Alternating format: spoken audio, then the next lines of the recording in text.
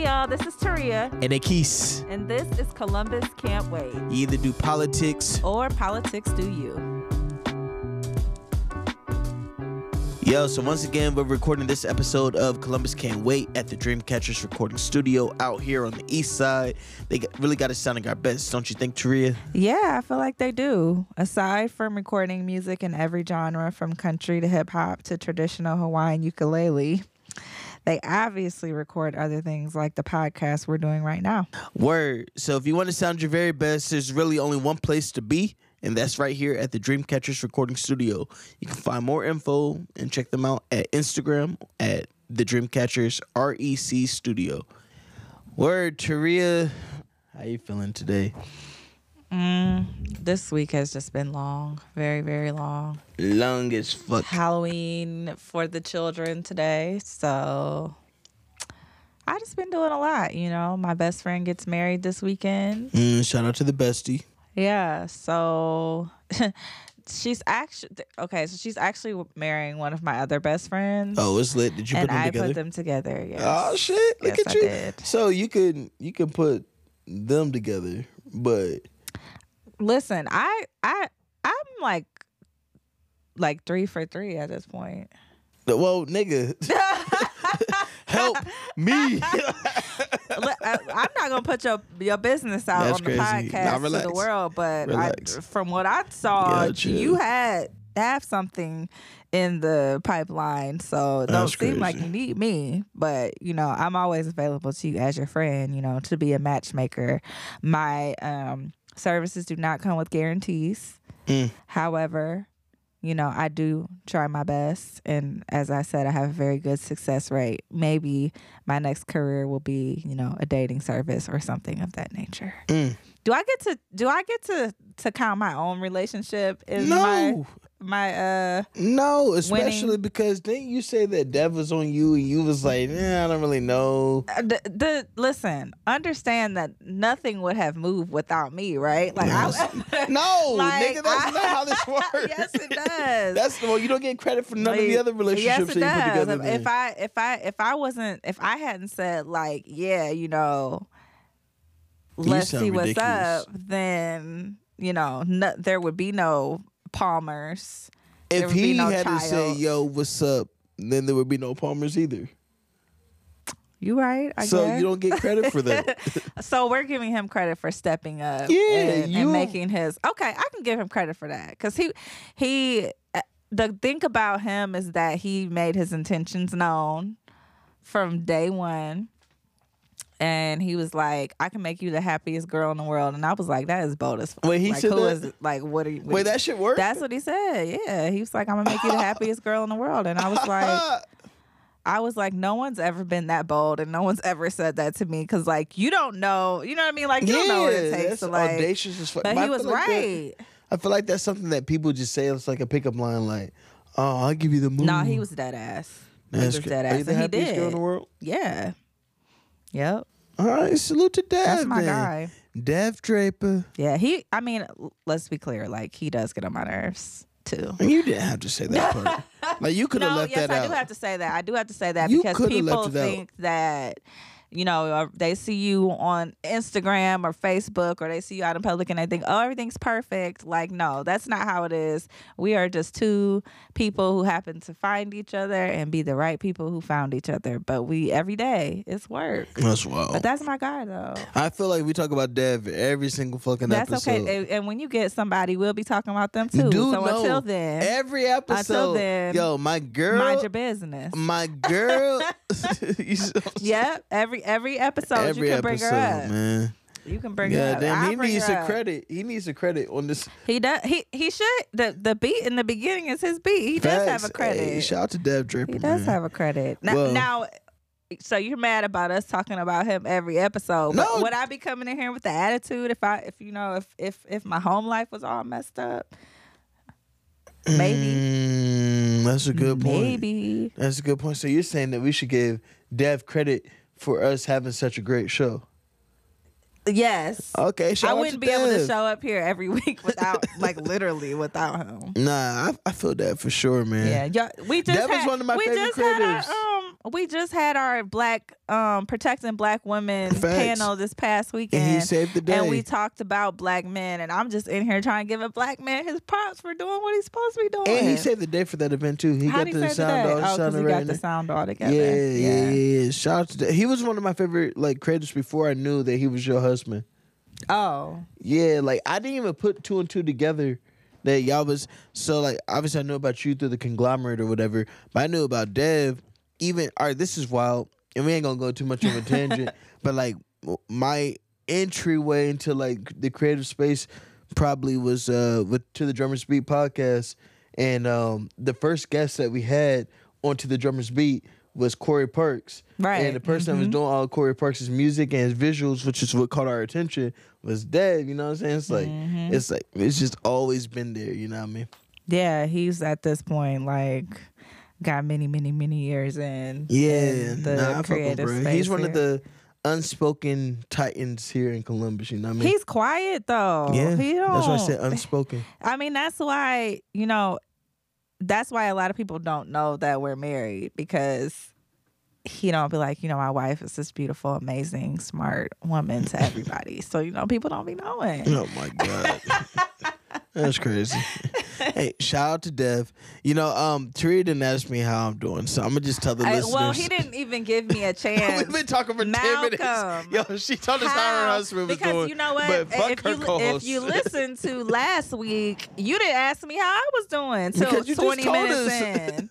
So last week, I'm talking about last week. So don't be trying to act all thoughtful. Malcolm, how you doing? How you doing?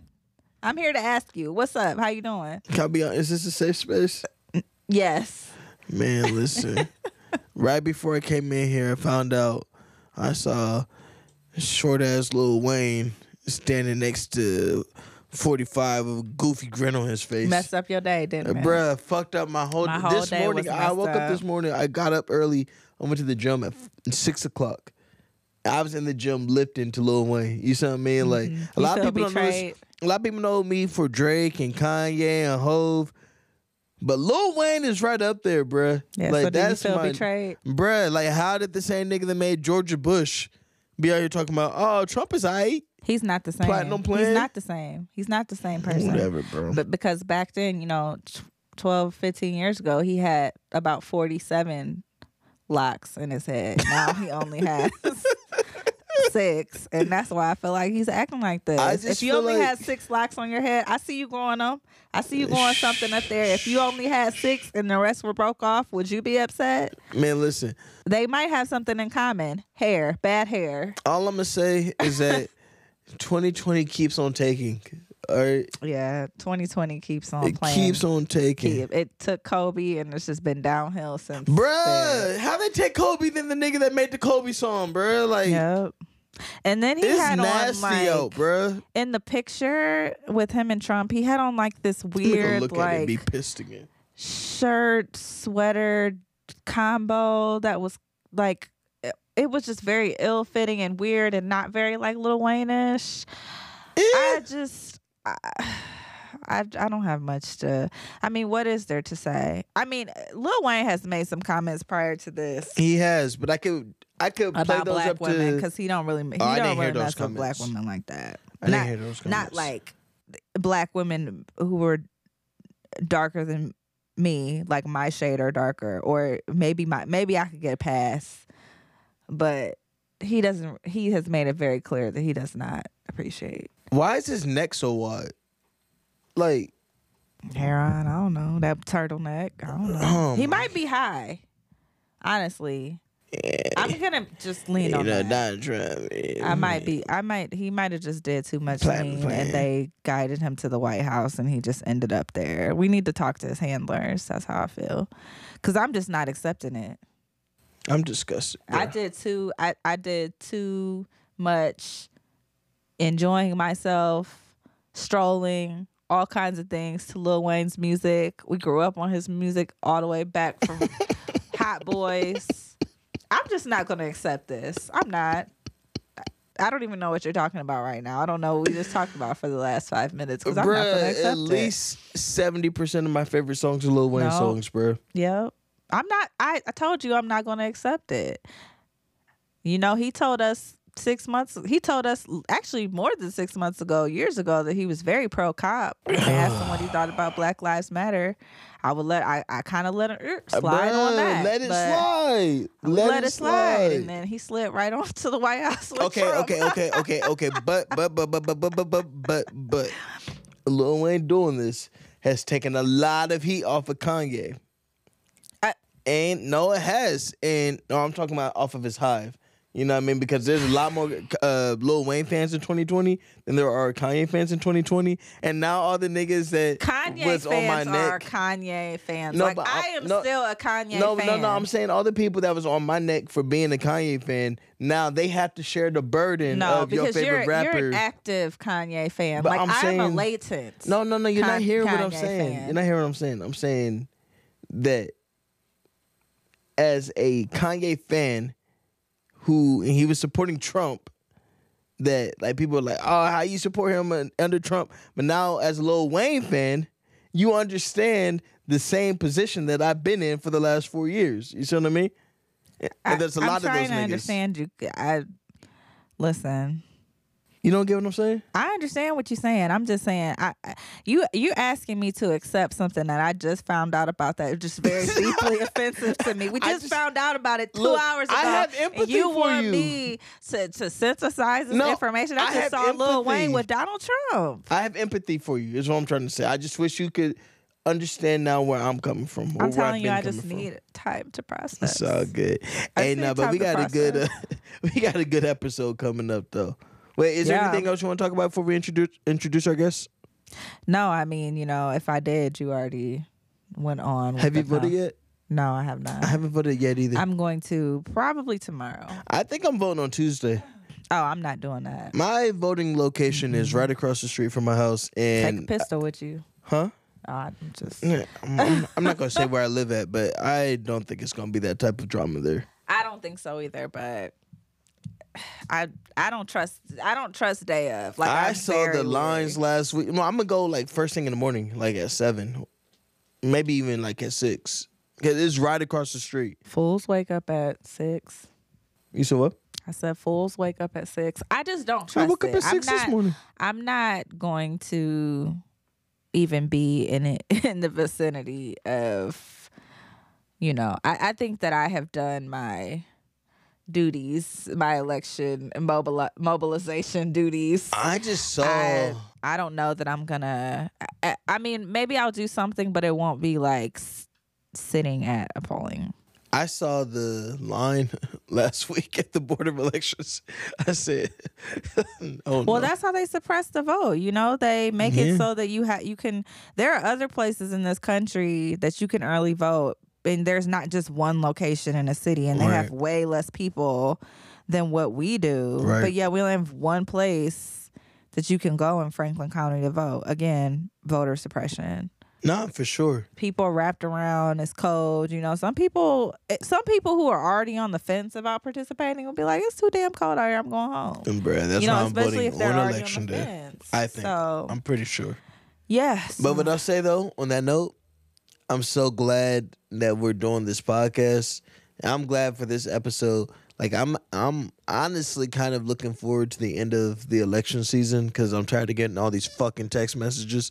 But I'm tired of that too. I be really thinking people care about me and texting me, and it's Ted from the Democratic Party. Hey, and before we go on, some of these text messages have been really fucking nasty, egregious. I don't know who needs to hear this, bruh, but stop using Breonna Taylor's name in these text messages and George Floyd's name in these text messages. Saying, "Hi, it's Tom with the Ohio VRC. Hi, it's Lauren with the Ohio Democrats. I'm getting them even on my work cell." But I didn't see any that mentioned Breonna's name because I would have texted them back like, "Excuse me, bitch, what did you just say?" That would upset me. Exactly, that's what I'm saying, bro. Like, don't, bro. She didn't ask to be in any of y'all's text messages. She was just trying to sleep. Like, she's not a martyr. No, she's a murder victim, and there's a difference. She is. And she's gone now, and she didn't ask to be in anybody's text thread about voting. So it's just like, I mean, we didn't do what we needed to do. And by we, I'm talking about Not we. I'm talking about Daniel Cameron. So at this point, just let her rest. Shit. But I'm looking forward to just what our civic responsibility looks like after the election's over. Yeah. So that's what the episode is about today. Do you? Oh shit! I didn't even mean to transition like that. Yeah. Well, you did wonderfully. Great job. Thank you. Do you want to tell the people who is going to be on the show today? Yeah, we have the wonderful. We need to come up with the adjective for her. We have the wonderful dynamic. We had the dynamic Morgan Harper on Columbus Can't Wait for the second time. Our first reoccurring guest, and Energizer Bunny.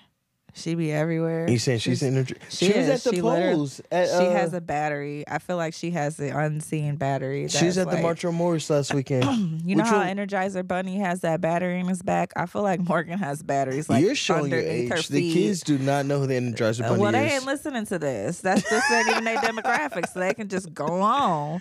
I feel like she has batteries like in her ankles and like behind her elbows that like give her all this energy, but. I won't tell you about my Energizer Bunny recurring nightmare that I have. I'll tell you off air. Joining Morgan, we have my brother, my frat brother, one of my favorite political figures. His name is Jordan Hawkins. He works for the Ohio Democratic Party. I do. It's the Deputy Engagement Director at Ohio Democratic Party. You know, I have a story to tell you about me not knowing the particulars about that man. But I cannot tell it on this podcast. Okay. Just remind me to tell you. It's very entertaining. I hear you. Yeah. So yeah, this is gonna be. I'm looking forward to it, man, because these are two. I mean, you already said everything you had to say about Morgan and Jordan. He actually works for the Democrats here in Ohio, and I be giving him smoke all the time. I be like, bruh, and he'd be like, listen, man, we working, and I think that the listeners are gonna hear like some of the ways that they working. You know.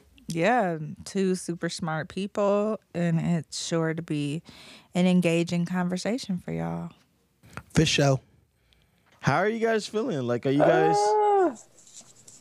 I don't know anymore. I really don't. I told myself after this weekend, because I had 4 events up in Cleveland, 2 on Saturday, 2 on Sunday, and they were in-person events. Hence the reason why I'm getting tested tomorrow, just to be sure. But, yeah, literally, like, just after this weekend, it's just so much burnout, but you still have one more week. You know, it's really that last, second, fourth quarter. You got to keep pushing, and, yeah, it weighs on you. But we're all kind of ready for this to be over, I'm noticing. Like, staff and people I talk to all the time on different campaigns are all ready, but every single day this week has just felt like an eternity. So I guess that's kind of like the finality of everything. Just every single day, that last moment, you just have to make the most of it, so... I looked at the calendar earlier, and I was like, oh, shit. The election is next Tuesday. Like, does it feel like Hell Week? Oh, wait, are y'all? Not Hell Week. My bad. Malcolm, I don't know what that is. What is that? Yeah, me either. My statute limit. Never mind. Me either. Oh, no. Don't do that, Malcolm. Hey, we didn't introduce you guys. Every time we think that statute is gone, it's not. That's crazy. This is Columbus Can't Wait. We have Morgan Harper back on the podcast for the second time, our first repeat guest. Ooh, and then we have... Sorry, every time. I'm going to do it every time. It's cool. And then we have a dear friend of mine who works for the Ohio Democratic Party, Jordan Hawkins, here on the podcast for the first time. What's good? Jordan, what do you do for ODP? Okay. So who are you, Jordan? Get into it. I am who are you? What do you do? How'd you get in here? Right. Who do you know here? So I am the Deputy Engagement Director for the Ohio Democratic Party. And what the heck does that mean? Yeah, it sounds official, but let me tell you a little bit about it.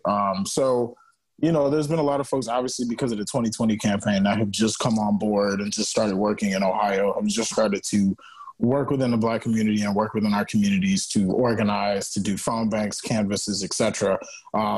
me working at the party, I've been doing this kind of stuff and trying to develop engagement programs and voter outreach programs in the Black community in Ohio since mid 2019, since we started talking about you remember all those different candidates we had. People remember Andrew Yang and Cory Booker and all those folks being in the race at that time. Barely remember Cory Booker.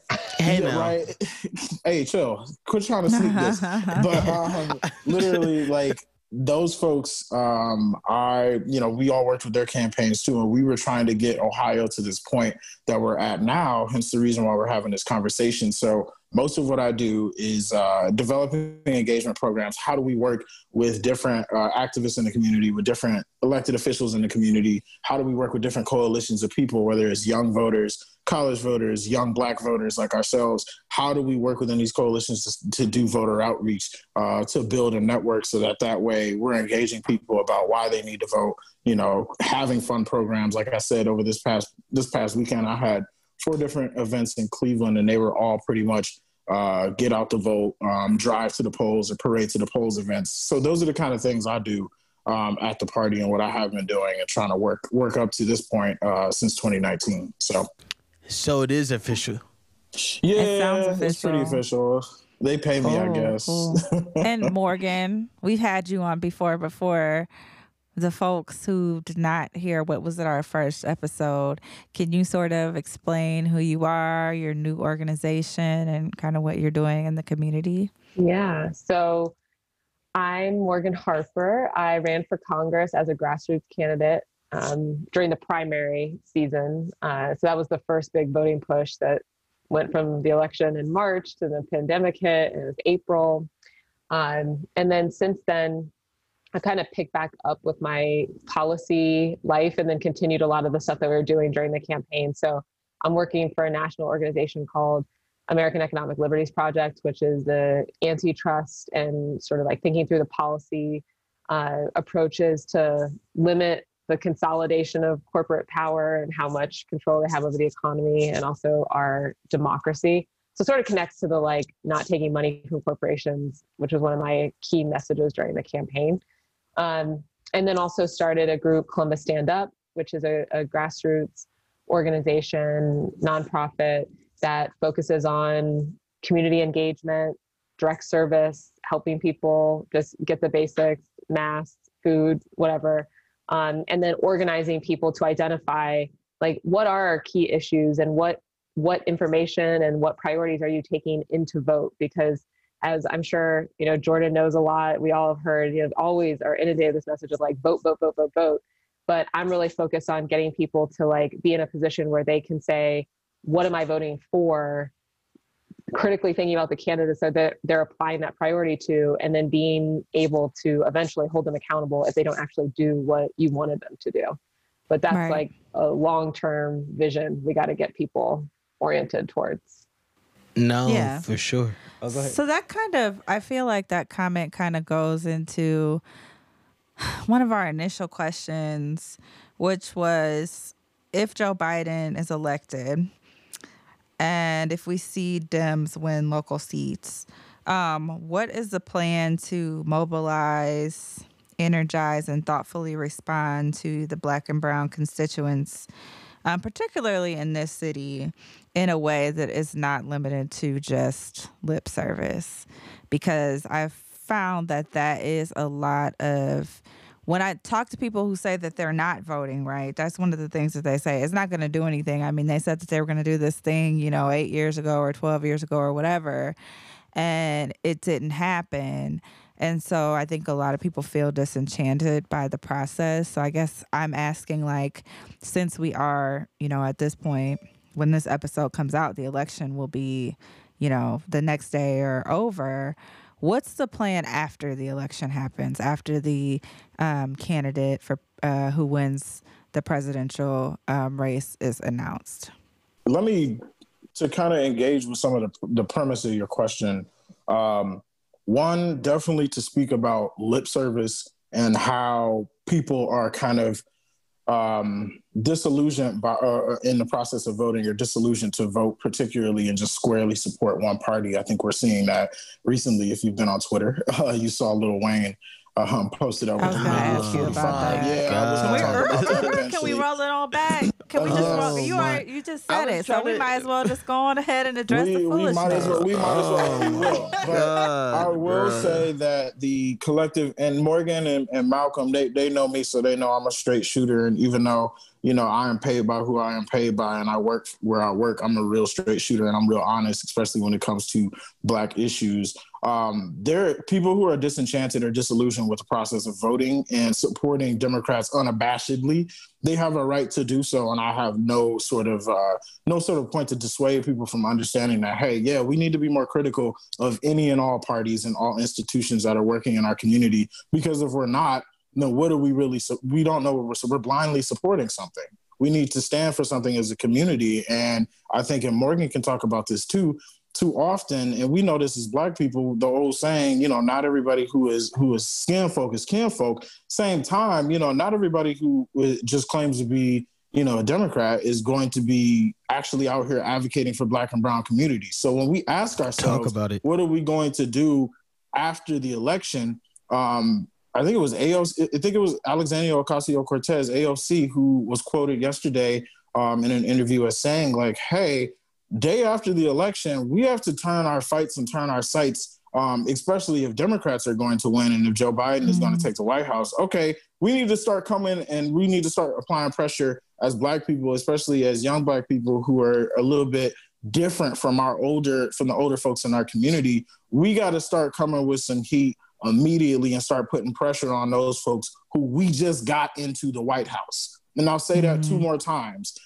Who we just got into the White House. We need to apply pressure to the people who we just got into the White House, into these positions of power. And so I will say, while the election and everybody's like, oh, this battle has been brewing up to this point, and the day after, what are we going to do? Well, that's when the real work starts. That's when we really need to start thinking about who are in these positions that we put here, and how can we as a community and a people cash in on the fact that we invested in them and we put our votes behind them and we got them over the finish line, especially when you're talking about a Joe Biden or a Biden administration that has a lot of historic momentum behind them to do very big things. And I'm not going to go any further than that because I feel like Morgan can also talk about that as well. But when we want to talk about what we're going to do the day after the election, people need to stop having this idea that you can take a break, drop your guard, do whatever. That's when you really need to come to the table, because I'm telling you, a lot of these folks are not going to move as aggressively on issues that we need them to move aggressively on if we do not stand up there on day one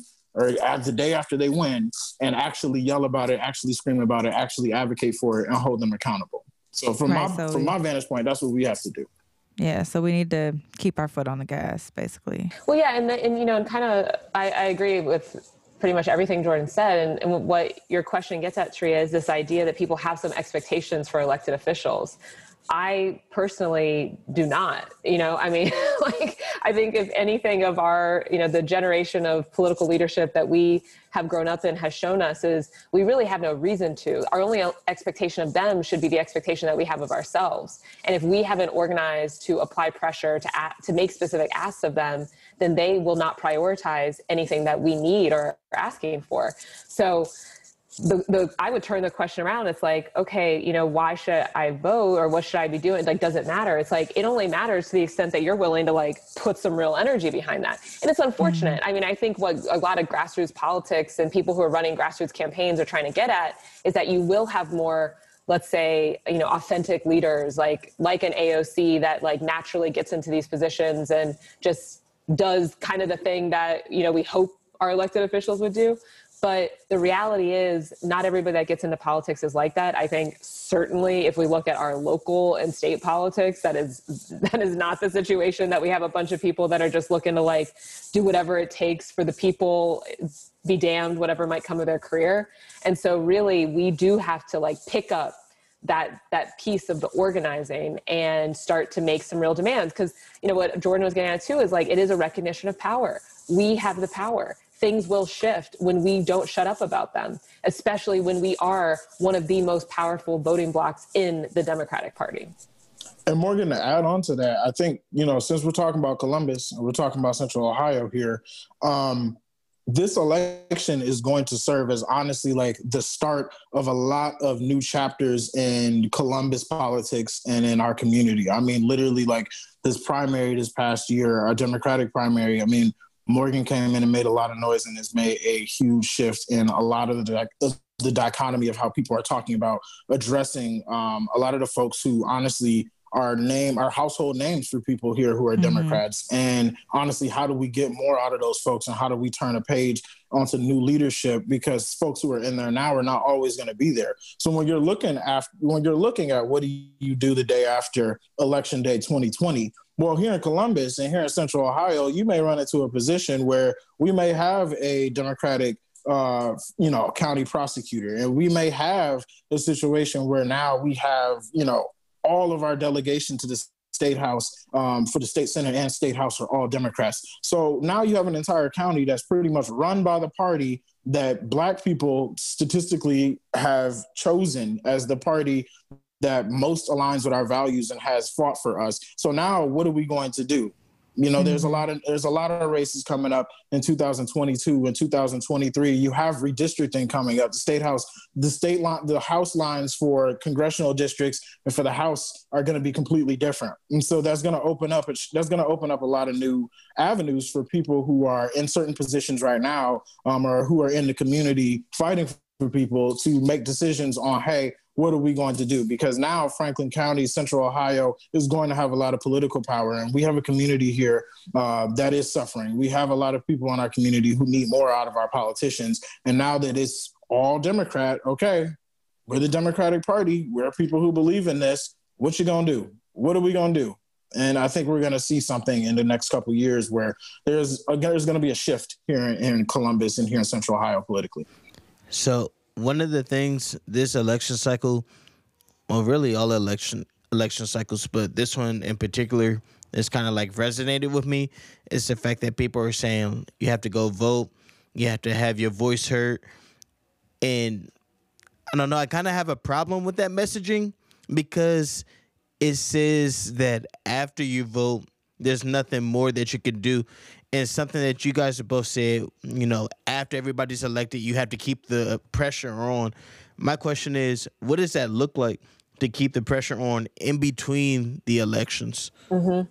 Well, I mean, it can look like a lot of different things. One, I'm going to shout out an event that we're having the day after the election. So on November 4th, there's a group of different progressive organizations and then just community members across Central Ohio that are going to be coming together in a socially distant outdoor setting at the State House to say, okay, hey, we just, got through this wild 4-year period. We won't know exactly, maybe we'll have clarity on the 4th, but it's not clear if we'll have clarity about the presidential race on the 4th. But at a minimum, we need to be coming together and saying like, this is what we stand for about transition to power, about our democracy, but then also, and here's some policies that we believe are important to make sure that this is truly like a turning point for our country and not just, electing a different person and a continuation of the status quo. Because like Jordan was saying, and we're all putting the work in, right? Like, yes, we all want to put a stop, or not all, but a lot of us, not Lil Wayne apparently, but a lot of us want to put a stop to the Trump administration. But that's just the beginning, right? Like we really have to start addressing some of these things that have also been problems within the Democratic Party. And so that's going to be an event that's happening right away. That's a little bit like what that pressure can look like. That pressure also looks like continuing to run for things and have people that are running like every cycle. So, there's been a tremendous amount of attention this cycle on like the primaries with the presidential candidates that, I was in a primary for a federal race, but like we already have people that have announced they're running for city council in 2021, right? We got to start looking at them. We got to start asking them questions. They're going to be developing their platforms now, and they need to be saying something about police too. What's going to be their position, on police reform? So the work doesn't stop in that way. It's a combination to me of like actions of continuing to recognize that we have candidates that are running all the time. And then also, organizations like certainly Columbus Stand Up, I'm trying to think too strategically about how we engage the community in a way to like be prepared to have those conversations with candidates. And then also, think about like voting and all that stuff down the line as well. Yeah, I think everything Morgan said is 100%. Like, she knows this. I'm right there with her, and I definitely will be right there with her the day after having these conversations. I think it also goes where we have to honestly take ourselves is to a place where we're focusing on, okay, what is the clear disconnect between the average person who works 9 to 5 and who has to maybe work 2 or 3 jobs and who's not making that much money. But what is the disconnect between the average person who we want to vote, who we need to vote, who we know if they do vote, our politicians are going to have to make some changes, versus somebody who's really involved, like all of us at this point, who are pretty highly educated, like we are high information, engaged people at this point. We have to focus on talking to people in the community and bringing the issue of this is why who represents you is important to them, right? And so part of that, what we call that is voter education. And so you have to make sure that as, these politicians, they come in and a lot of people will try to get your vote and talk to your community only when they want your vote. And then they'll go away and go back to their back rooms and make their deals. But I definitely think it's about folks in the community who can kind of bridge that gap and who can talk to those folks and who can at least show folks, hey, this is what they do. This is how you hold them accountable. This is what they need to stand for, because this is what we know as a community impacts our folks the most. And this is where we need our politicians to kind of go on that. I definitely think as a collective, us just continuing that effort, despite, when an election day is or when somebody's announcing they're going to run for X, Y, and Z. I just think it's about us continuing that. And we have to get people to understand, hey, this is how, having this state rep not vote for this is going to impact you. This is how having your congressional representative approve X, Y, and Z versus not voting for this. How is this going to impact you? Or this is what they've done, or this is what they haven't done. You got to show people that. You got to bring politics to their front door. And I think that's another thing that we have to do if we're going to keep the pressure up on people in between elections and during elections. Right. And I think that there's been times where I've seen things happen where it seems like, city council or the mayor was trying to like engage people in different things, and like specifically like I think maybe it was a year ago when they found a new police chief and they had all these things across the city where they had people come talk and they had a consultant and they wrote down all of these recommendations that people had, and then they ended up hiring someone who was already internal, which was Chief Quinlan. And then we had, all of these uprisings happen this summer where people were brutalized by the police. And for me, I hope that was, I've seen some things that I feel like make me think that there was a lesson learned from that. But a lot of my questions are like, okay, so what are the substantive ways? Like what are the ways that the city is, or organizations like Columbus Stand Up are going to respond to the specific events that happened like this summer around police violence and the community rising up against that? Because to me, it wasn't just an uprising against police violence. It was an uprising against gentrification. It was an uprising against homelessness in the city. It's an uprising against, people not having a living wage. Like, people are just fed up. And I guess I just want to know, like, what are the specific conversations around, like, how do we address these issues in ways that people are going to be able to feel as though they're seeing changes? Yeah, it's not like overnight or straightforward, but for example, in response to like the evictions that are happening right now related to COVID or during the pandemic. There's a new organization that's sprouted up, Central Ohio Housing Action Network, and we invited them to one of our community events. They're doing that, like, canvassing, that deep engagement that Jordan was describing, talking to people who are at risk of eviction, making sure they understand their rights. Now, to me, like, that's a good example, because that gets you like a volunteer base of people who are learning how to speak directly to folks in the community about a particular policy issue, that also will become more informed about a particular policy area, and that then can be spokespeople for policy advocacy to people that are in positions of power about, reflecting the needs of that community that they're directly engaging with. That to me is like kind of the ecosystem that we're looking for. So like Columbus Stand Up, for example, you know, we invited them when we just did our last community dinner of the season was in Driving Park and working with Rickenbacker Woods Learning Center, and the director of that said, you know, one of the most important issues is housing stuff. So I'm like, okay, cool. Mm-hmm. Let's invite Central Housing Action Network. Let's get the resources here.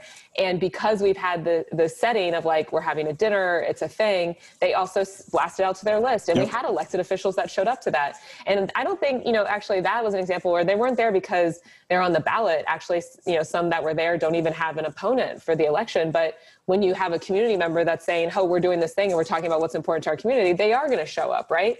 But if that dinner's not happening, then they're not necessarily showing up. So creating that forum is one example where like, that is a visual reminder of like, yo, like we're watching you, here's what's happening to us. And we need you to be addressing these issues. It's not just going to be an election time thing.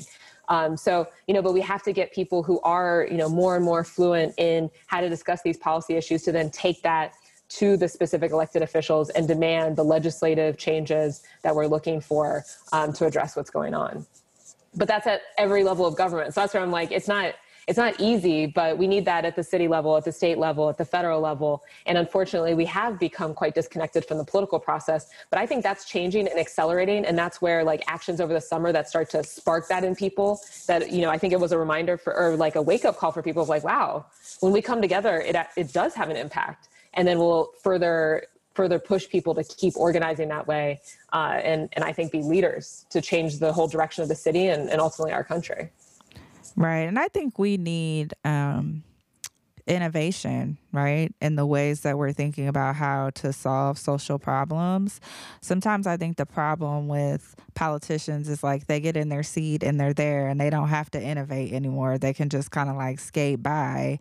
But there are so many people in our community that have innovative ideas about how to create social change. I mean, we're in a city with several universities with brilliant people. It's like, how do we empower, you know, all of those groups of people, and even the people that aren't in those spaces, but they have a great idea because maybe they're experiencing homelessness or they're experiencing, you know, living in a food desert. Like, what are the ways that they specifically think that they can, you know, work to change the way that a system is working against, you know, them?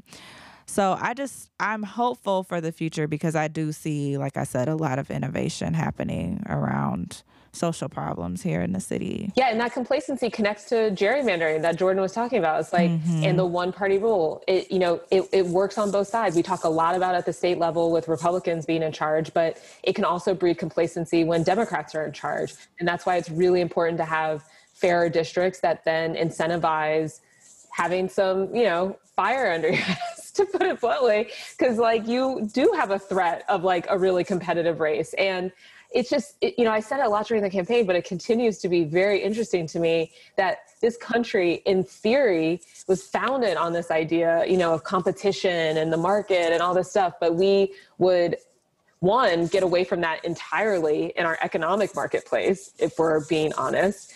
And in our political sector, we're just going to be like, oh, well, we don't want it to be like too challenging. Like, you go here, you have this turf, and we'll all be okay. It's like, really? That's the American way? That's innovation? That's, you know, all like how we have the startup culture and all this thing?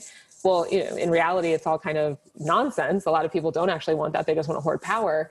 But I do believe that regular people, I agree with you, Tria, it's like super innovative, want to collaborate, want to, you know, toss new ideas out there, want to have a fair shot. And so a lot about, you know, the political revolution or whatever that we're talking about is like opening up space for the values of our real community to have the freedom to actually be in charge and run things and change the dynamic. And that, you know, that's really exciting to me as well. Yeah, I'm so glad you said that. I'm not going to go, there's something, it's like at the tip of my tongue. I'm not going to say it though. But it's about Kanye. But what I am gonna say, your favorite topic. Just leave that. Just leave that where. I am curious though when you just throw out, it could be about Kanye. What could that be? How he didn't there's get a lot of people to the that private island party. Wait, say it again.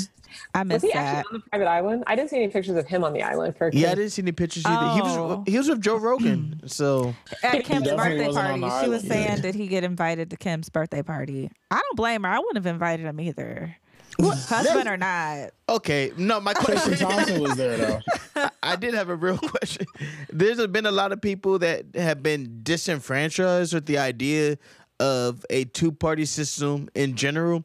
I mean, even in 2020, I'm still arguing with people saying Democrats and Republicans are really the same and so on and so forth. And I think that there is a thirst and a desire for new, like, even if it's not new ideas, because I think there's a lot of new ideas that have come with the Democrats, but new branding, if you will.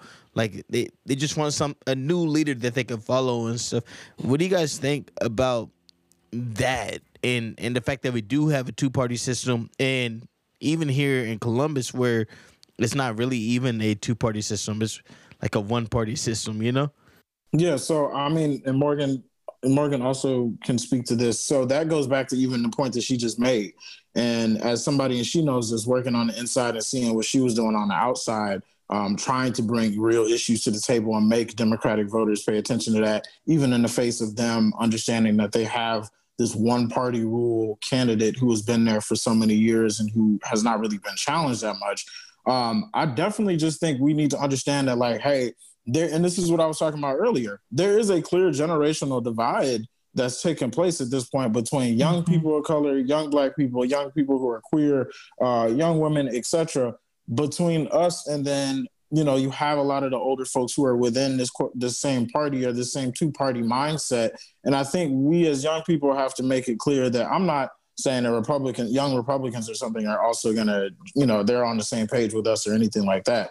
I'm just saying for young people who care about progressive values, who really want to advocate for solutions for our community that are deeply rooted in addressing the systemic issues in our community, I just think we have to understand that getting to that point where we have a new brand, getting to that point where we have new leadership is not going to be easy. We can't demand this overnight, but we have to work for it at the same time. And I think that starts with empowering people locally who are really about that and starting from there. Obviously, we have people nationally like AOC who essentially is going to be very much so kind of the spirit of that or the physical embodiment of that for our generation. But again, I just think it's about all of us understanding that we have to challenge the status quo wherever it may be, especially if it is not lived up to its so-called promise. And I think we have to be honest about the fact that a lot of old school Democratic politicians, old school politicians in general, and this entire two-party rule in this country is a very old school, antiquated way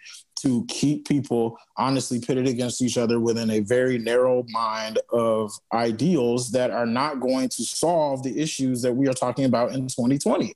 And I just think it's going to take all of us to collectively start to realize that and operate in that and be critical of institutions, of establishment folks, of people who are of this mindset that we don't have to go out and do more and go beyond and dream bigger and advocate for bigger things.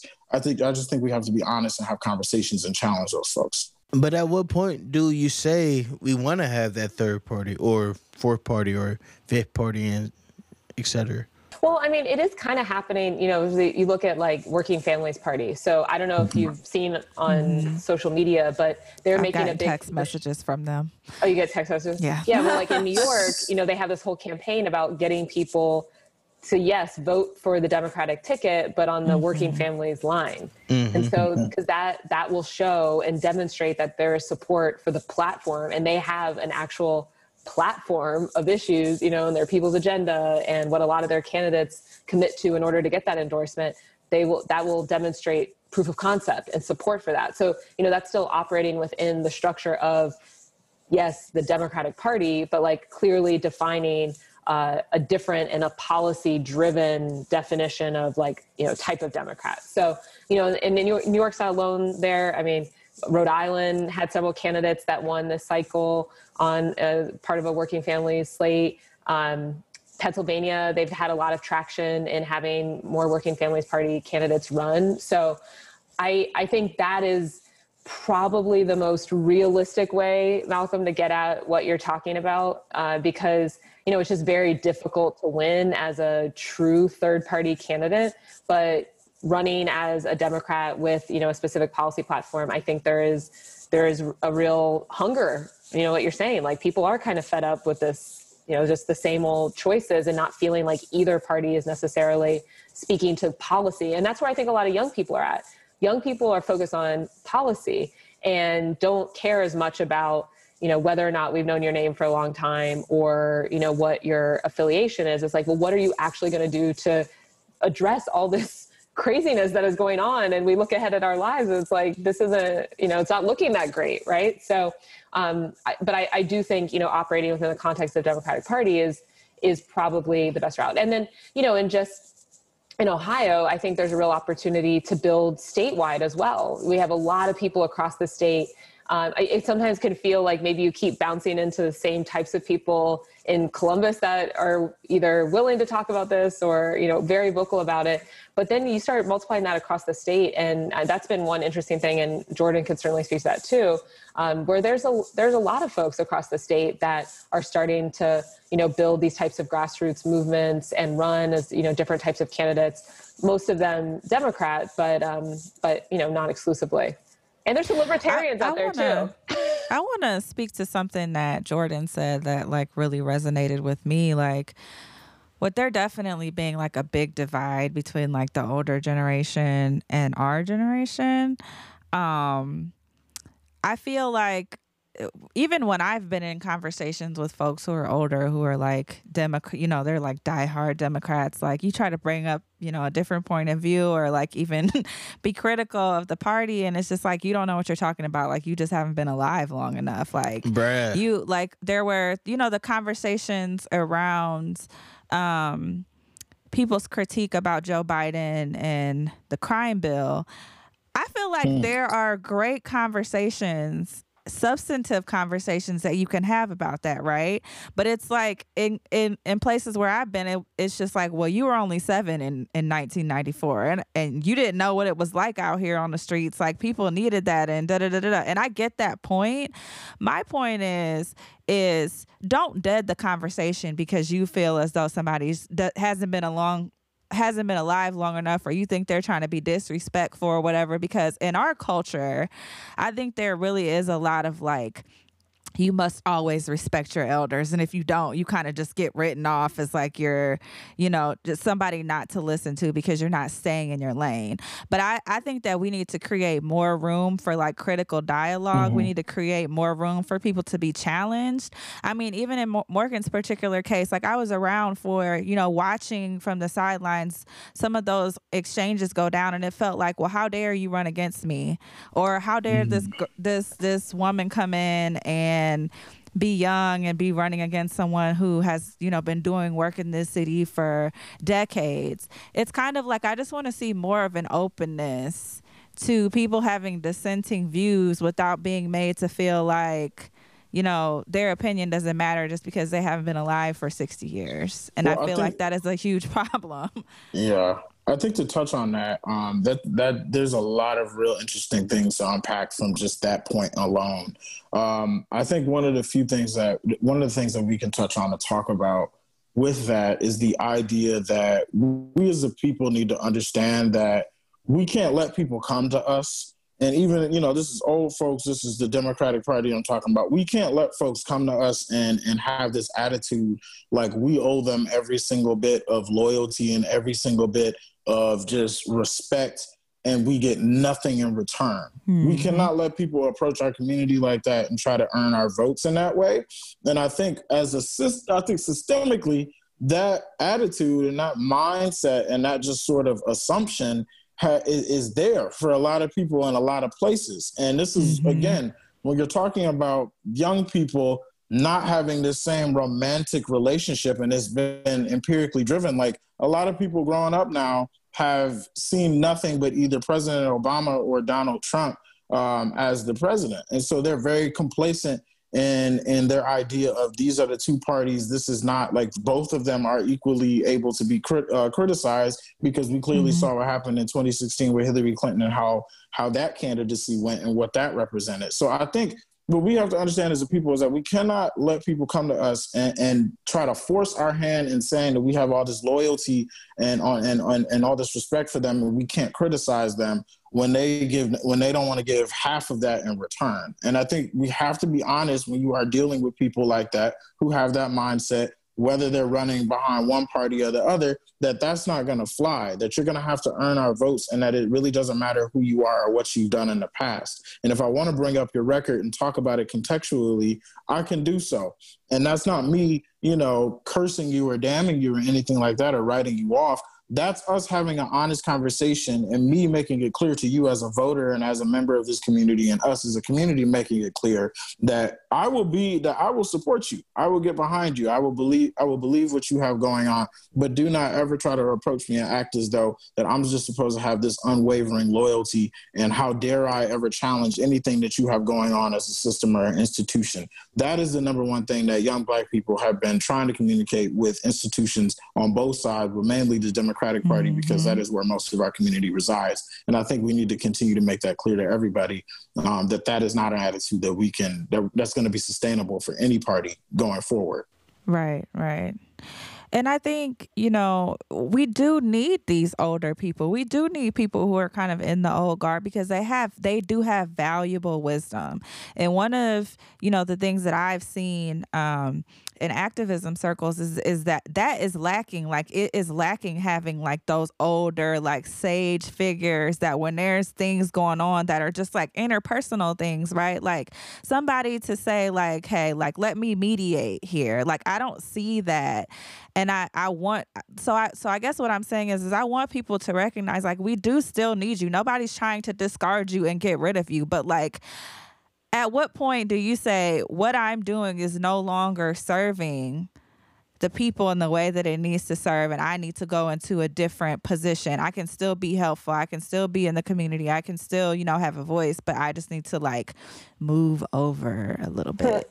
Well, I don't think that's going to be us having those conversations and moving on. I think that has to be with the peer group or funders that are going to be pushing those conversations, in all honesty. But no, I agree with you in that, like, I don't think it's an either or. And I do think that we need to make room for hearing from, elders, and not all elders are monolithic either, by the way. Right. I mean, there's plenty of people that have that activist spirit that, definitely sick of the status quo, that see all the issues with just going along to get along.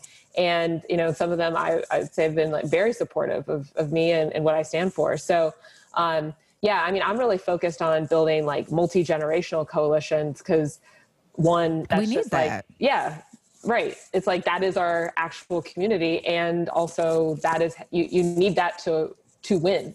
So that's pretty important too.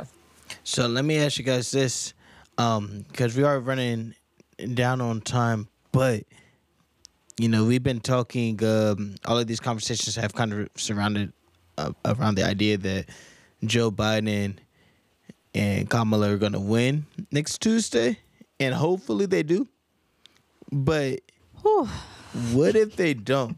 Like, what comes next in the event that either the election is undecided after Tuesday and, it's a long, dramatic, drag out, like, decision, or worse, if 45, like, stays, What do we do in that case? Because we've been telling people, go vote, go vote, go vote. We have to get this out. What do we do in the aftermath of that? Well, I will say, again, to address the premise of it, that over 750,000 people, and this is as of yesterday, over 750,000 people, over double that by this point in 2016, have early voted in person. Over double the amount of people have requested and have already submitted. Mind you, there's still quite a few that are out there. There are over double the amount of people from 2016 that have done their absentee ballots. So we're breaking records as a state, and I'm definitely holding out hope that not only Ohio will go blue for Joe Biden, but that he'll win nationally as well, obviously. But I think in the event that somehow 45 is able to hold on, and that the polls that are coming out are once again wrong. I think we honestly, as a community, have to have an honest conversation about the state of our democracy and the effectiveness of the political class that we have been keeping up with and that we have been following for our entire lives. I think we have to question the fact that, again, you're seeing in this country still unprecedented amounts of voter suppression that are seen nowhere else in the developed world. I think America is going to have an honest conversation with itself about, how effective are we truly as a democracy, or how effective are we as the supposed presumptuous leader of the world. And I think if you have 8 years of President Trump at this point, you're really going to have to look at America as it stands in the world and really ask ourselves, are we really this country that's really built for all this? Are people really embracing this message that lines more so with fascism than it does anything else? We have to ask ourselves that. So yeah, there's going to be people who will be marching, people will be protesting, people will be very much so standing up because they understand this is the worst point for our country so far as it is concerned as to how we, the people, express our discontent with leadership, and we, the people, have the power to then remove that leadership through a democratic process. I think if that effort fails and if 45 is able to hold on, I think a lot of people are going to look at that and take advantage of that opportunity to say, we're going to have to challenge this entire system and do so by taking to the streets and by continuing, again, to do what we're doing in our communities to challenge the system as a whole. And I guess I would sort of hope that even if he loses, that reckoning happens. Because one thing that we have coming out of the protests is this honesty of, pretty much we've been fed a false bill of goods. And I think even a lot of Black folks are waking up are willing to speak honestly about that in public, right? Even though, okay, you would talk about your family as we're starting, behind, white people 50-yard line. We're, I don't know, whatever. I'm not good with these sport analogies, but you know what I'm saying. No, you're right though. You're right. These weren't if you asked me 5 years ago, would I be on a podcast talking about my political views? I'd be hell no, I need a job. I can't, I can't be on record saying certain things. And that has a little bit to do with Trump, but it's not a lot, right? No, it has more to do that. Trump is just the representation of a lot of bullshit, right? We have to ask ourselves, how did a person like this even get elected to be president, first of all? And it's been the last 4 years has been horrible. We can all admit that, but there has been some inconvenient and uncomfortable truths that have been uncovered that we knew were already there, right? We as Black people knew that there were certain things that still existed in this country, but he has truly brought those things to the surface for the reckoning that we need to move forward as a country in the ways that, are best for the people, for all the people who live here. Yeah, I think so. And so that's where I want Trump to lose. And we need to be focused on that because, like Jordan was alluding to, he probably will try to challenge it if he feels like it's going in that direction. Luckily, there's a lot of national mobilization around the strategy to counter that. And it does involve and starts with people just being in the streets to say, we're not going to stand for that. But once, we get that situation sorted out, hopefully, because he hasn't won, and we have Joe Biden, there are many, many things that we need to be continuing to organize around and calling him out on in the administration. And some of those decisions are being made right now. Who will be in charge of economic policy to chart out what this recovery will look like for folks who are still struggling with everything that's going on with COVID? What will the healthcare approach be? What will the approaches to address systemic racism? What will that look like? Climate change. It's all the issues remain. And so, yes, we got to get rid of Trump. And, this is something I know we talked about in the last conversation, but that reckoning was overdue in the beginning of 2020, and it will still remain at the end of 2020. And I think it's something that we're going to be grappling with for the next couple of years to figure out, are we actually going to be about what this country has said it claims to be about, or are we going to continue to be full of, what? And that last point about that reckoning, actually, I had a similar conversation with a white woman who I actually had to kind of collect in a way. and let her know, because she was. He said, "No, I mean it's real. Like, and this isn't just like obviously I ain't gonna sit up here and be transparent and say who, what, when, where, why, but essentially when the Proud Boys and when all those folks were marching not too far from here in New Albany, and then when they had that little car rally up and down 71 or whatever. Or when they came here to decide how to kidnap Governor Gretchen Whitmer in Dublin. There was a white woman on my timeline who was like, I can't wait to vote for Joe Biden. And, after we get him elected, those folks are going to go away. And I just really sat there dumbfounded. And I'm just like, I don't know what reality she's living in, but, Black people have been dealing with multitudes of versions and variations of the Proud Boys for what, Malcolm, 419 something years? It feels like that. Yeah. You know what I mean? Like straight like that. Like we've been dealing with these people. They ain't going away just because Joe Biden is sitting up here saying what kind of they just be concealing it. They taught their kids the same foolishness and racism. Exactly. And another thing that we have to remember, and this is again going to what Morgan is saying, which is the fact that the work has to start now. It has to start on election day. It has to start afterwards. Regardless of whether 45 is stealing elections and staying there or not, is we honestly have to have an honest conversation with ourselves about, are we going to, in a democratic way, be able to get to the root of why people are suffering and why there's poverty in this country, even though, this country claims to be the greatest in the world and lives up to all these values? Or are we going to continue to let bullies and continue to let corporatists, neoliberals or neo-fascists kind of control us? And I think as Black people, we have to be vigilant, because now more than ever, like, we are at a tipping point. Everybody says this, everybody makes fun of their parents and is like, they always thought this was like the most important time. Like, nah, it really is the most important time right now. Like, we're literally on the verge of an ecological crisis. We're literally living in a pandemic that I don't think any of us saw taking up our 30s or 20s.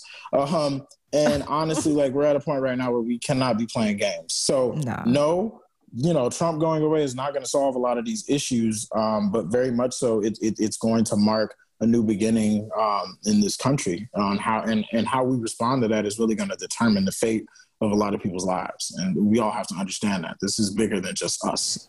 Both of y'all were talking about like a reckoning, and in my mind, I'm a big proponent of the idea that you can't heal what you never reveal. And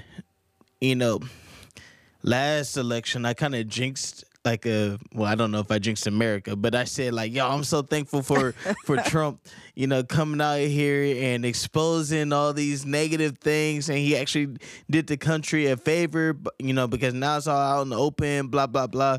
And I was like, and when Hillary comes in and all the Democrats or blah, blah, blah, I was wrong. Anyways, like, I agree with you in saying that a lot of things have been revealed to us, and I think that there's opportunity for us to be even more honest about where we are.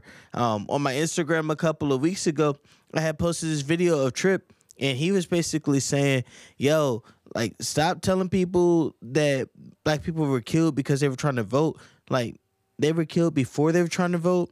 They were killed after they were trying to vote. They were killed because they were Black. And for no other reason beyond that, because they were Black. And it's like, there were people that came to me and they chastised me. It's like, oh, you're telling people not to vote, blah, blah, blah. It's like, no, we just need to have these honest conversations. We need to have that reckoning that both of you guys are talking about and really discuss it. Because if we aren't honest about it, then we're not going to be able to heal, So I appreciate both of y'all saying that. Though, literally just trying to get on the voter roll. So I saw that. And I agree with what he said, but I also do think like there were literally people who were literally killed like for putting their name on a voter roll, and then they were out of here. People have been killed if they weren't. I'm being literal, but I'm saying oh my God. there are literally people who were murdered, Black people, for trying to cast a vote. Yeah, I mean, I think that's like what Malcolm is trying to get at, and I definitely see, like, obviously the literal standpoint is, yeah, you know what I mean? But I definitely think it's reflective of the fact that the Black experience in this country and escaping anti-Blackness is going to, like, transcend us just voting and trying to pretend as though like us voting is just going to be the only way, the only reason why, voting is just a tool. It's a tool. It's just one of the tools. It's not going to be the end all be all. Right. Exactly. So the other piece of this too is like cutting through the narratives. And that's why, the fact y'all are doing this podcast, that we have people in positions to like, I post on Instagram, like when I get these local news hits, it's like, not just, oh yeah, I get to be on the news. It's like, no, because there's like bullshit that is being spewed every day by a lot of Republicans and others in our state, in our city. And we have to just start cutting that down. And these narratives are going to come fast. They're going to come loose of like, to justify maintaining the status quo, why nothing is possible. It's already starting. Like another narrative that, I was listening to, I was like, as we talk about economic recovery, that, the only way that we're going to be able to have Black people in a Joe Biden administration in powerful positions is if they're coming from large corporations, because there's no diversity anywhere else. And it's like, really? Well, one, that's racist, right? Okay, so it's like you're saying that we only get credentialed positions in large corporations. We can't be professors. We can't be organizers. We can't be, okay. And also diminishing what that experience means and how it can position you to prepare you to lead in government.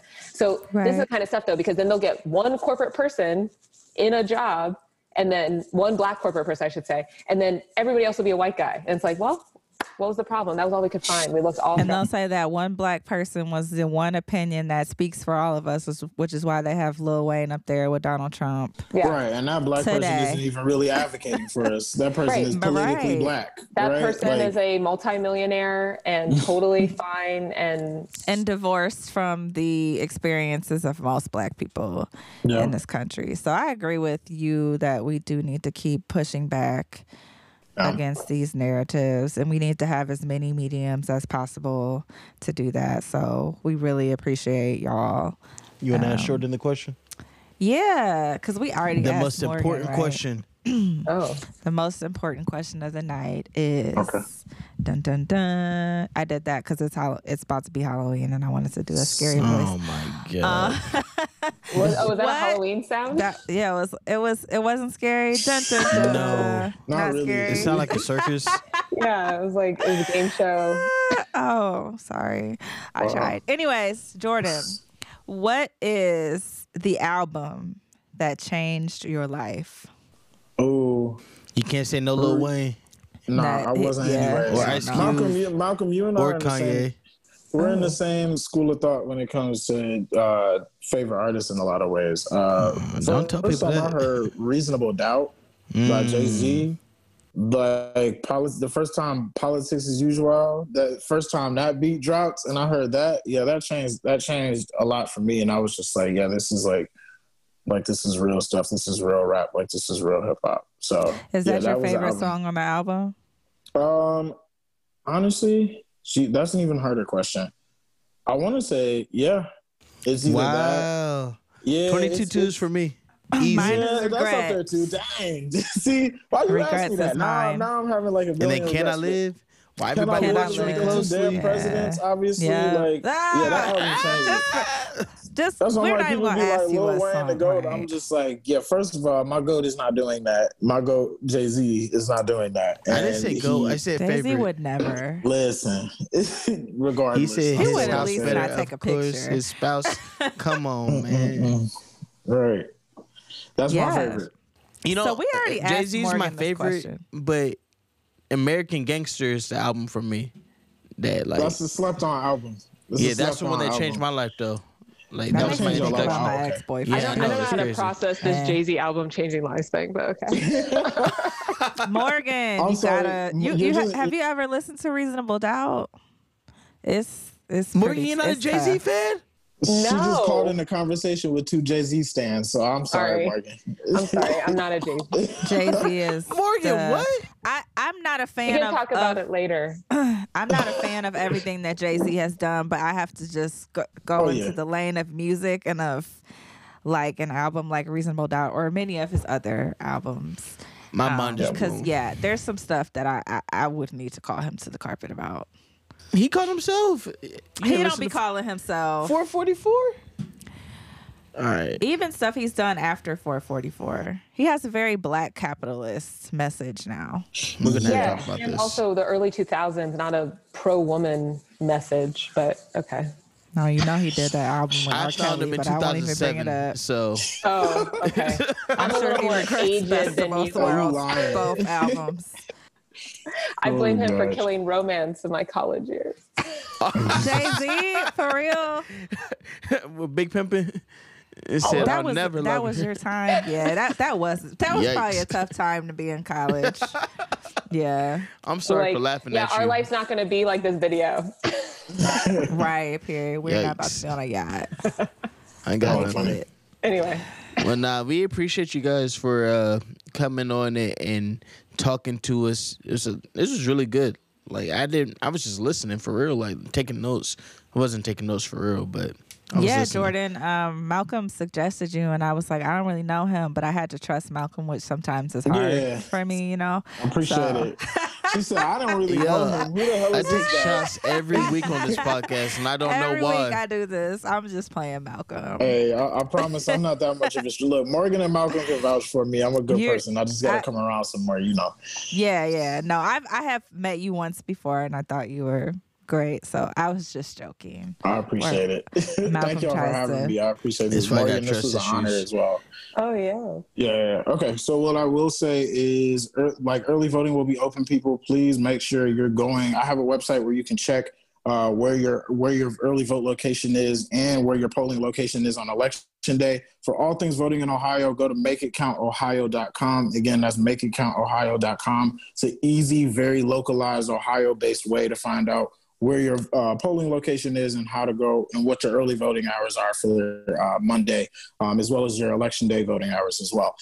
Lastly, I will say follow me on Twitter at JayHawkTheDon. Again, that's at JayHawkTheDon. Don't laugh at me, Morgan. I will fight you. I've had that name I've had that name. That was my first Twitter handle. I'm not changing it yet. Yeah, right. I had that joke. Exactly. I had that joke. Original. 2010. What are you on Instagram? JayHawk the Don. It's all over the place. Why mix it up? Right. And if you need a ride to the polls, Club and Stand Up, free rides, no questions asked. Text or call 614-259-7391. Cool. All right, y'all. The Don. I'll change it. You got to give me another idea. I don't know. Something. You can be. Cool. Never mind. Don't let them try to change you, Jordan. Nah, I'm gonna change you.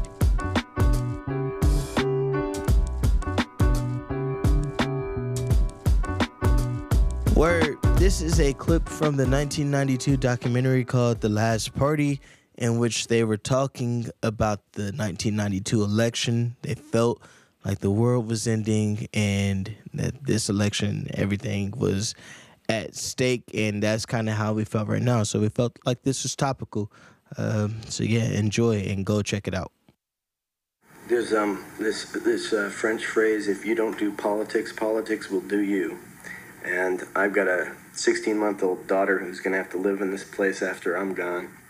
And so, to whatever tiny degree one can do a little bit of reading and get some information out there. Once you start to take a stand and say something is wrong, and I'm going to find out what's wrong, and you think you might pay a price of a month, it winds up becoming your whole life. And certainly I think one of the most important things that could be pushed for would be a legitimate third party.